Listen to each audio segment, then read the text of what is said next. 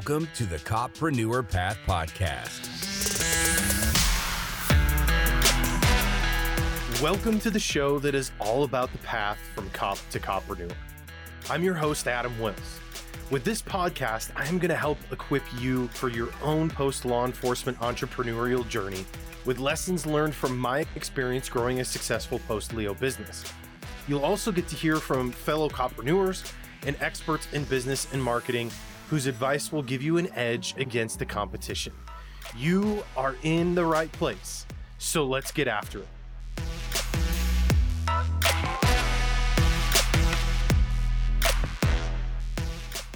Welcome back to the Coppreneur Path Podcast, brought to you by LEO2CEO.com. I'm going to start off this episode with a question, guys. And no, this is not an advertisement. Do you have antivirus software on your computer? The reason I ask that is because most people are going to answer yes to that, right? We recognize the need to protect our asset of our computer, right? We don't want it to end up with spam and malware and viruses and all of those things, right? And so my next question to you is, do you look at your business the same way? Are you looking at your business as something that needs to be protected, something that needs to have a barrier around it to ensure that it maintains its value and its worth? And if the answer to that is no, then I want to make sure that we take an opportunity to shift your mindset on that today. And so I brought on a special guest for the show today, and we are going to speak to Jeremy Stretton from the Business Legal Life Cycle. Jeremy is an attorney. Now, don't boo and don't shut off the podcast now. But Jeremy is an attorney, and I know you guys are going to be like, hey, this is not the first attorney we've had on the show. But in previous episodes, when we talked to Wesley Henderson, we talked about the startup of your business, legal formation, and those sort of things. Well, now I want to shift that to kind of the next series of cycles of your business. And that's where Jeremy specializes, is in understanding the different cycles that your business goes through and what needs to be done from a legal standpoint to protect your assets and your intellectual property. So Jeremy, welcome to the show. It's good to have you on. Thanks so much, Adam. Really looking forward to the chat. And just because I'm a lawyer, that's okay. I'm a business lawyer, so it's all good.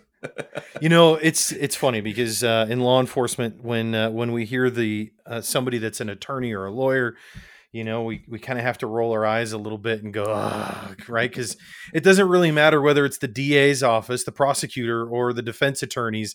We kind of always feel like we're being let down. Anyway, but hey, you know what? You're not a defense attorney, and you're certainly not a DUI attorney, which are the worst of the defense attorneys. So I'll give you a pass, and I'm welcoming you to the show wholeheartedly anyway. Thank you so much. And I'm a lawyer from Australia as well, so that's even better. So it's all right. You should see the greeting I give to firefighters. I mean, hose draggers when they come on the show. So let's talk a little bit about this idea of protecting your business. Why? I guess the first question I have is, why is this something that we actually need to talk about?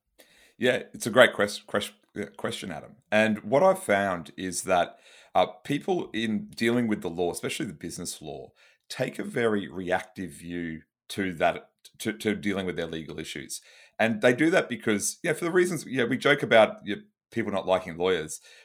That's one of the reasons why people don't do it. They don't like their lawyer. That they think that they're expensive, and they have a very love-hate relationship with them. And it's the same here in Australia as it is in the US and the UK, really around the world.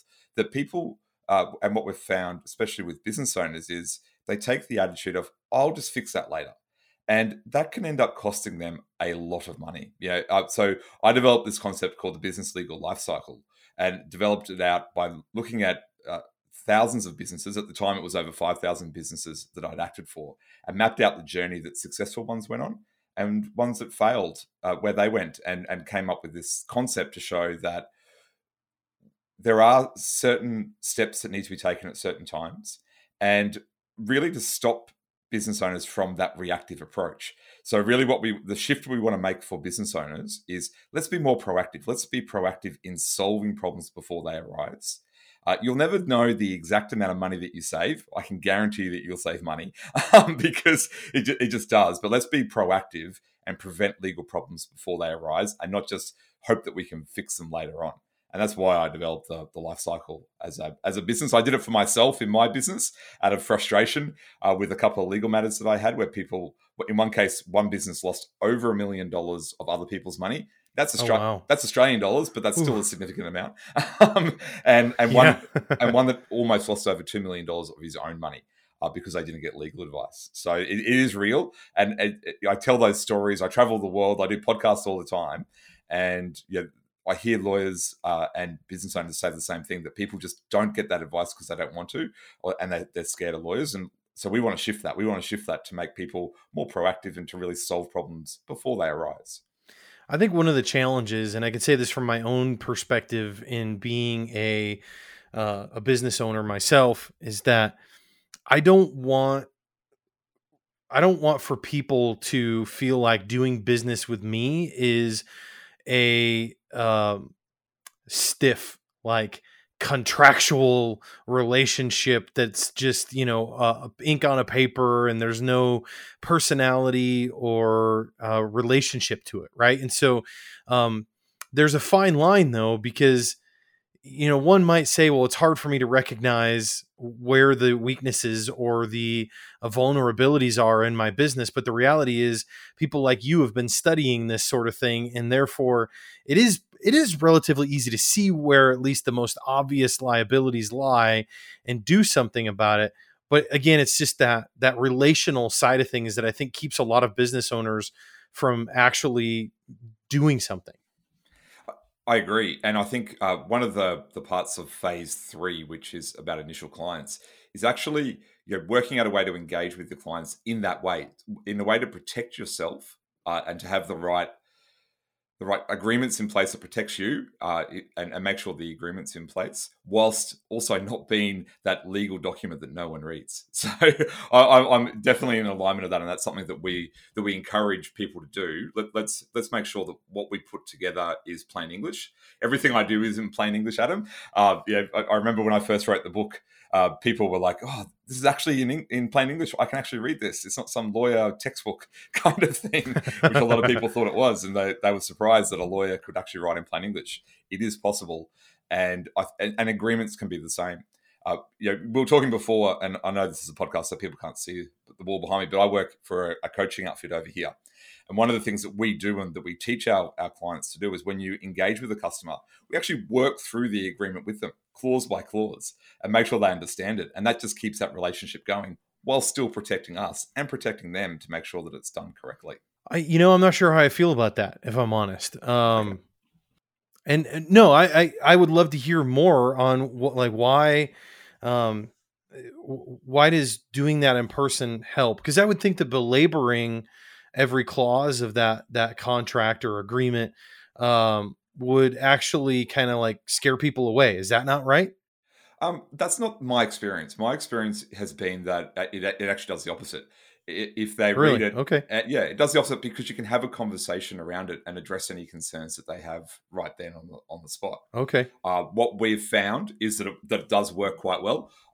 Maybe different circumstances, different people, it may not, but in our experience, it's a good technique to explain things. It also builds that trust. They talk about the 7-11 fall. You need to have 7 hours on 11 touches on 4 platforms to engage with a client. Yeah, that's kind of that's kind of part of that experience that you're having with the client, where they're getting to do that. So we've found that it works quite well. I'd be interested if people try it and it doesn't, to hear why that hasn't worked, because my experience has been positive on that. Yeah, no, and I wasn't negating your stance on it. I just wanted to learn more about that, because I think, I don't know, I can't picture myself. I'd be bored.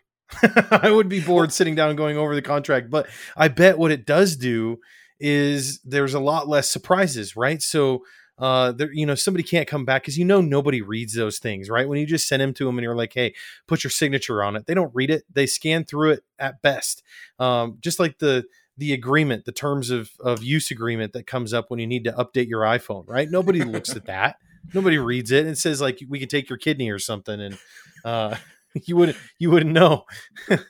And that building that trust factor is so important, especially for the knowledge economy that has been built over the last 10, 20 years. You need to build that trust and with the clients, and so it does in fact do that. It builds that trust and has that real conversation that you can have with people. And I know you weren't denigrating the idea. I think that it can seem scary to do it, and it might seem boring. I've just found that it does work well. Be interested in people trying it out and letting me know how they go. So at what point in business formation or the business journey in general is it best to really start taking a look at these sort of things? So I'll put my lawyer hat on, Adam, and say straight away, and you should do it as soon as you start business. What I've found is, this age where you can start a business with an idea, a laptop, and an internet connection. Really, people don't have the funds or the know-how to do that. So, whilst my book is written, it's Business Legal Lifecycle, taking your business from startup to success. What I've found is that often a lot of these legal issues people don't really deal with until they're a couple of years in business. They've got some runs on the board. They've built their business, and so everything that we've built has been around. Let's make it useful for the business owner that's been there for a couple of years, and they're ready to start protecting their assets. Because let's face it, I don't know what the stats are in America, but in Australia, out of every 10 businesses, only 3 or 4 of them will survive the first couple of years of formation, and then to get to 10 years, it's like one of those will make it through. I think it's pretty similar over in the States and around the world. So most of the time, we find that people start looking at their legal risks a couple of years in. That's the practical answer, and the realistic time that people actually get in and start doing it.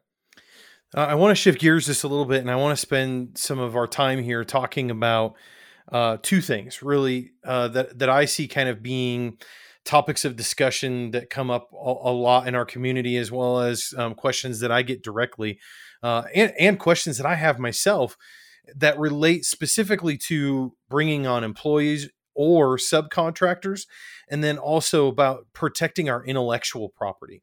But before we do that, we need to take a quick break. So let's go ahead and hit the mid-roll break real quick. Hey, it's Adam here, just jumping in for a quick break. The journey from cop to copreneur can be challenging. Isolation, after all, is the enemy of success. You need fellow copreneurs in your corner to share resources, ideas, challenges, and wins with. You need ongoing support and training in a safe and private environment. That is exactly what the LEO to CEO community is all about. Join now for free by going to leo2ceo.com and clicking on the green button, and I'll see you at our next live workshop. Now back to the show.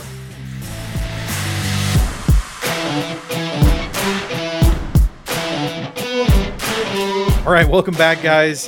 Here with Jeremy, and we're going to talk for the rest of the show here. Like I said right before the break, we're going to talk about intellectual property and how to protect it, and then also what are some things to be aware of. And we'll start here. What are some things to be aware of when bringing on employees or subcontractors, the different risks that exist, and how do we mitigate those? Yeah, so the first one is to properly classify them between an employee and a contractor, or a W-2 or a 1098. You want to make sure that you're engaging with them in the right way. So making sure that you've got a contract. It's the same with clients, Adam. When you first get a client, especially when you start your business, you want to get in there. You want to start dealing with the client. You want to start doing the work. You want to start really achieving what they want to achieve. And people forget to document what they actually agreed to at the beginning. It's the same with employees, especially early on in business. You're like, I want to bring on an employee. I want to bring them in. I want them to help me. And we don't actually define the terms of the agreement. So whether that's an employee or a contractor, we want to actually have a proper agreement in place that actually defines the expectations. Because if you don't have it written down, they'll have their expectations, you'll have your expectations, and the truth will be somewhere in the middle. And that's where most disputes come from. it will change over time, but the idea is to have like a contract and really the terms of what your expectations are of them, so that they really understand what that they're trying to do. That's key. And the thing that we see people get wrong most often is just not defining that. And I understand why they do that, but it's really easy to put a contract in place to cover those things. So that's the main one. The second one I'd say is, once you have more than say one or two employees, it's around setting up the actual rules of how they're to engage in the work. So having some sort of manual about how do that, if you've got an office, say, how do they present in the office, even if you don't, these days of distributed work, how they interact with clients, how they show up on social media, all those kind of things. You can set the rules out, and if you don't have those rules in place, they'll make up their own. So you're better off defining it for yourself. So they're probably the two big ones when you're bringing on employees that people miss. What are some big nuances between the employee contract versus the subcontractor? Like what are some things that maybe might be touched on in one or the other that aren't necessary in the other one? Yeah, so an employee will be they're working for you all the time. So there's an exclusivity that comes with that, where they can't really work for someone else. There are some exceptions to that. Whereas a contractor needs to be able to go and work for different people and different businesses. The rules vary depending on the states and all the rest of that. But a contractor is generally going to contract you for a few hours a week or a number of hours a week. An employee is ordinarily there for a set period of time. Things like if you've got a contractor, usually they'll supply their own say tools of how they do things, and they'll bring on their own work. But where I contract for the coaching company, I provide all my own equipment for that. But if I'm as an employee, they would provide my equipment. And then probably the third one, and this depends on where you are, that there's different rules. Like in Australia, for instance, there's different rules that give employees more benefits than a contractor. And I know that's the same in the Sure. US as well. Yeah. And the UK. So the agreement would have to have those rights in there that cover an employee and not a contract. But that's different. In Australia, that's different by state. In America, that's different by state. We've got 6 states, you've got 50. So we can't go into the nuance of it, but the contract needs to spell out what those are to make sure that the employee is covered and you're covered as well. So for subcontractors, things like non-compete clauses or non-disclosure agreement about your processes and assets, those are more important for a subcontractor than an employee, because you're saying that those things maybe are implied a bit in the employee-employer relationship. I think that documenting those are crucial in both agreements because you really want to define what those things are, and really, in the type of businesses that we were talking before about your most of your listeners, the type of businesses that we're running, knowledge-based businesses. The information that we have and client lists and client information is the most crucial part of our business. It's the real asset of our business, and so whether they're an employee or a contractor, you want to be protecting that in both contracts. There are some implied rights and implied terms that go into contracts. I wouldn't leave it to chance, though. I would be putting them in a contract to make sure that it's clearly defined, so that if they leave and they start to tap your clients, or you find that they're using your IP, that you can stop them. You don't want to. Who wants to go to a lawyer and court to try and stop them from doing that? You don't practically want to do it, but if you need to, you want to have that protection there. That was a really good segue, I think, into the discussion we need to have about intellectual property, because like you said, the bulk of this audience, many of them are law enforcement instructors, coaches of some sort. Now, I mean, there's copreneurs that do all sorts of different things, including coffee businesses and the like, right? But the reality is that most of them are packaging up, productizing, and selling some form of intellectual property. And I think that it's really hard to take the non-tangible and make it tangible, right? And so how do we wrap our heads around what is our intellectual property, and how do we describe what that is so that we can protect it? Yeah, it's a great question, Adam. And it's not just the copreneurs who are doing that. The knowledge economy is really just expanded so much, especially in the last 20 years. And so it's really important for everyone in that business to think about that. So there's different types of intellectual property. So let's start with the easy one. The easy one is your business name. That's your trademark. That's what you trade under. If it's unique and no one else has a similar name, then you can register a trademark, and you can do that in the state where you are, or you can do that in the country, wherever you are. Looking to those rules, you can register a unique trademark. Often that's not 100% necessary. If you're just going to be, if you want a lifestyle business and you're just trading in a small area, sometimes the cost and the expense of registering a trademark is unnecessary. That's one of the more controversial parts of the life cycle, because your standard legal advice will be go and get your trademark registered straight away. But what I've found is that can be a bit of a waste of money, and it's also something to not do straight away. Again, standard legal advice would be to go and get your trademark registered when you start your business. The problem with that is that more often than not, people change the name of their business down the track, and so they waste money registering a trademark that they might want to change down the track. So that's the first one, is trademarks. Where we're talking about the intellectual property of the business, what we're really talking about is the systems and processes, the how we do things. And the how is really something that isn't protected in any meaningful way other than copyright. So when you write something down, like a process or a procedure or a book even, you're given copyright over that. And again, depending on where you are, there's different rules around that. Generally, it lasts for your lifetime plus a period of time after that. Over here, it's about 50 years. In the US, I think it's about the same. Most Western countries are around the same thing. So whatever you create, you're protecting that creation by copyright. One of the big misconceptions out there is that you're only protecting, though, the expression of the idea. So my book, The Business Legal Life Cycle, I use that as an example in here. The actual words and the text of what I've written out is protected by copyright. So no one can go and take that and go and publish that and say that it's their work.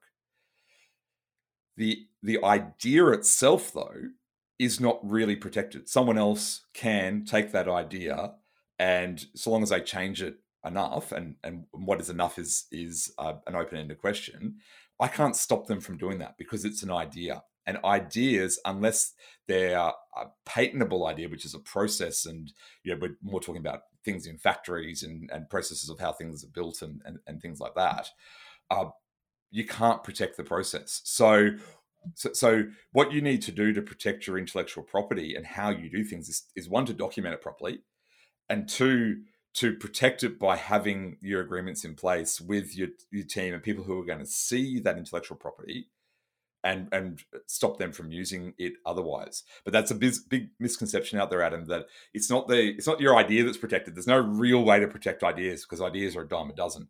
It's the implementation that's protected, and it doesn't stop other people from getting that idea and using that in their own way. Yeah. Well, I mean, I think, to me, that actually the process, the procedure, the methodology, for my company is really the thing that I'm most guarded about, right? I see that as having the most value, because the ideas are ideas, right? And the reality is, and let's not let's not try and beat around the bush here. we Nobody really has had an original idea in hundreds of years, right? I mean, all we're doing is regurgitating different ideas, combining them, right? And I mean, it's all the same ideas. It's just how we implement and utilize them. And so, as a marketing agency, to me, it's our process and the methodology that we use to take our clients from where they're at when they start working with us through a process to the end result that is focused on results. And that's what I want to guard, is the process that we use to actually deliver the ideas. Yeah, absolutely, and that's what you can protect by protecting one actually documenting it. So that's super important, and so getting it out of the head and onto paper, or onto computer is super important. Then making sure that there's a trail of how that was generated. I mean, Word and all those programs these days do a pretty good job of date stamping when things were created and all the rest of it, but making sure that you've got that work. I do a lot of work with occupational therapists over here in Australia, and it's similar to the type of businesses that we're talking about. There's a high degree of, well, everyone's got the similar ideas, but it's implementation. And Yeah. I did a conference with them about a year ago, and they were shocked by the fact that they couldn't go and register their plan somewhere. And I said, no, you don't. What you need to do is save it on your computer with date stamps and back it up somewhere, so that if someone, if a team member leaves and goes and starts up their own practice, and all of a sudden they're using your systems and processes, then we can stop them. If you don't do that, there's nothing we can do. They'll just say, oh, I created that myself. And it's very hard to stop people too from taking what's in their head and putting it on paper. Right. And that's why, as well, when we, and one part of your question that I didn't address was, say, clients. So client lists and who we deal with. Again, that's in people's heads, and so protecting that has to be, there's no automatic protection. That has to be in your contracts with your team members and the people that you work with, having non-disclosure agreements, having things in there that protect your business so that people can't go and take it, because you can't stop someone from ideas in their head. Right. Yeah. And you know what? You actually just gave me a bit of a renewed vigor about a project that we've been working on recently, because we have been spending a mind-numbing amount of time inside Lucid Charts, mapping out our customer journey, and then all of our process maps for every single service that we offer, every step that we take along the way, mapping that out and creating actual diagrams that show every single step. And up to this point, I looked at it as something that was useful to us to make sure that we're consistent.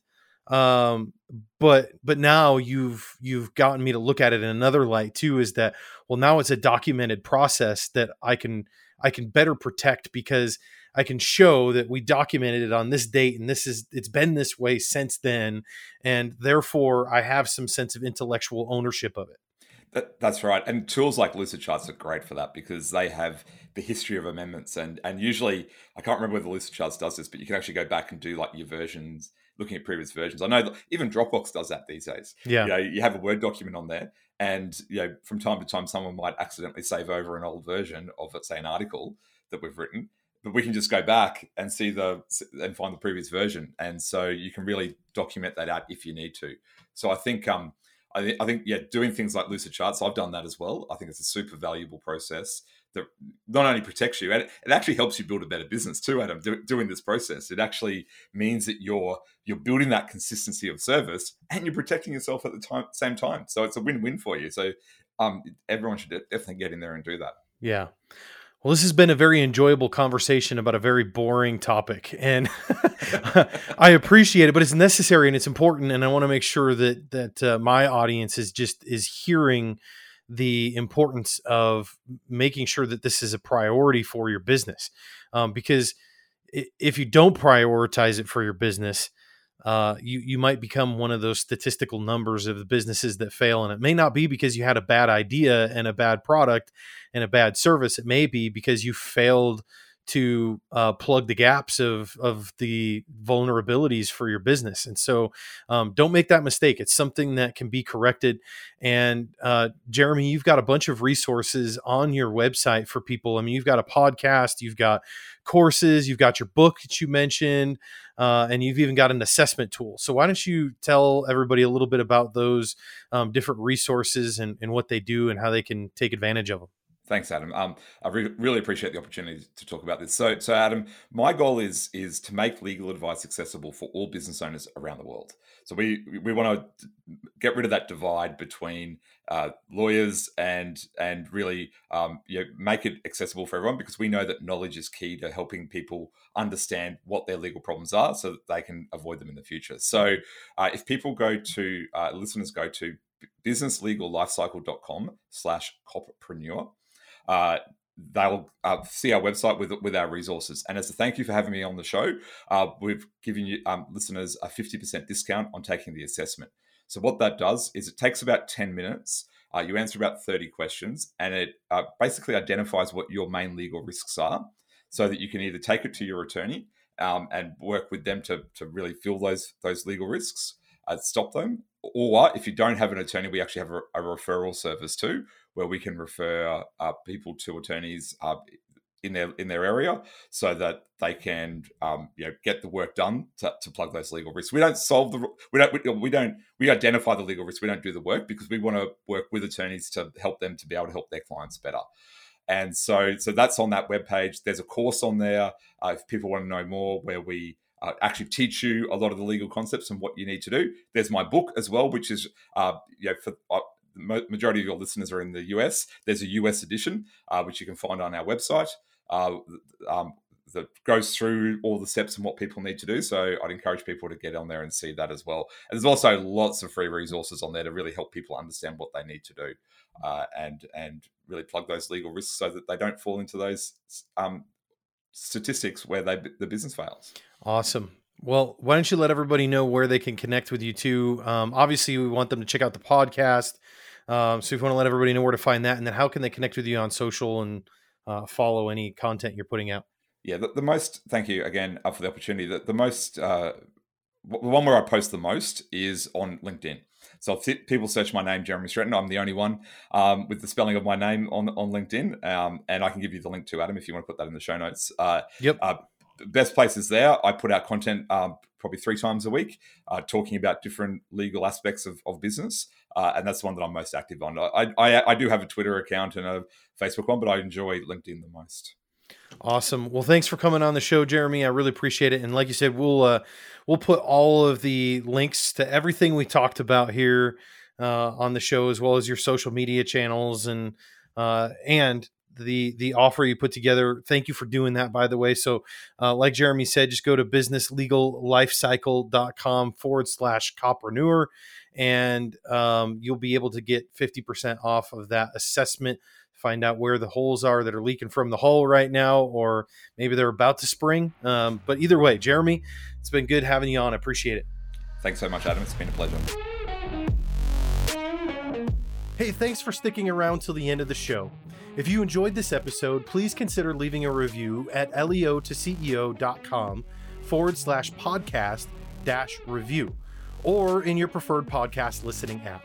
I would love to hear your feedback, and it will also help other coppreneurs like yourself find the show.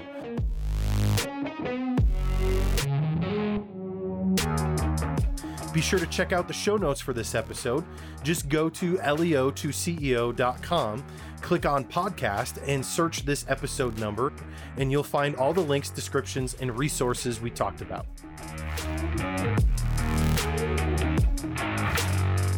And if you haven't already, make sure you subscribe so you'll be notified when the next episode is live. Thanks again for tuning in, and I'll catch you guys on the next episode.